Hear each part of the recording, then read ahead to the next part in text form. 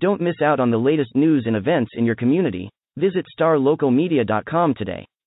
Sign up for our newsletter and stay informed on all the latest stories affecting your neighborhood.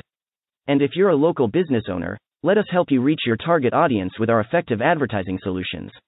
Visit starlocalmedia.com and take the first step towards staying connected to your community. Hey guys, Tim Glaze here, sports reporter for Star Local Media. I'm normally on the Plano East, Plano West beat. Tonight, though, I went up into Denton County to cover a very special game that we cover at Star Local Media, the Battle of the Axe, also known as the Mound Showdown between Flower Mound High School and Marcus High School. What a game it was. Temperature dropped about 30 degrees from noon today, so it was very cold outside. All the players had to adjust to the really biting cold that came in out of nowhere, and you could tell on the field that it affected the play.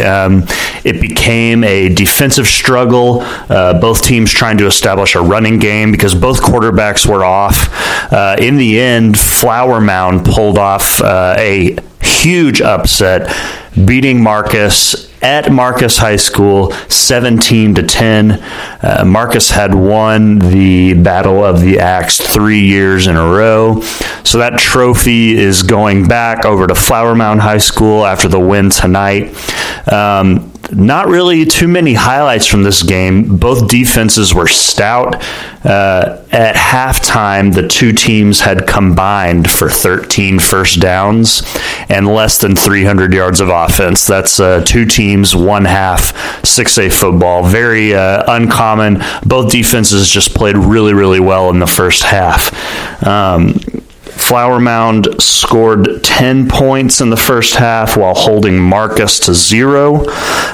This was the third time that this season that Marcus had been shut out in a half, and Marcus has lost all 3 of those games. So when the Marcus offense doesn't get rolling, it struggles, and that happened tonight. They were able to tie the game in the fourth quarter on a Justin Dinka touchdown run to make it 10-10 as the Marcus defense stepped up in the second half.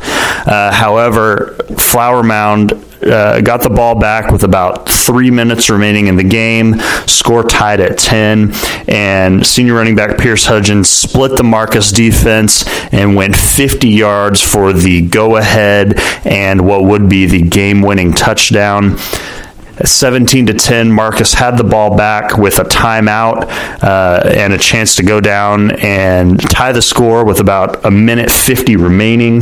However, on second down, quarterback Xavier Maxwell scrambled up the middle, was hit, fumbled the ball, and was recovered by Flower Mound, and that sealed the win. Very exciting game between two rivals that really don't like each other. Again, for the first time in 3 years, the battle for the axe goes over to Flower Mound, away from Marcus High School.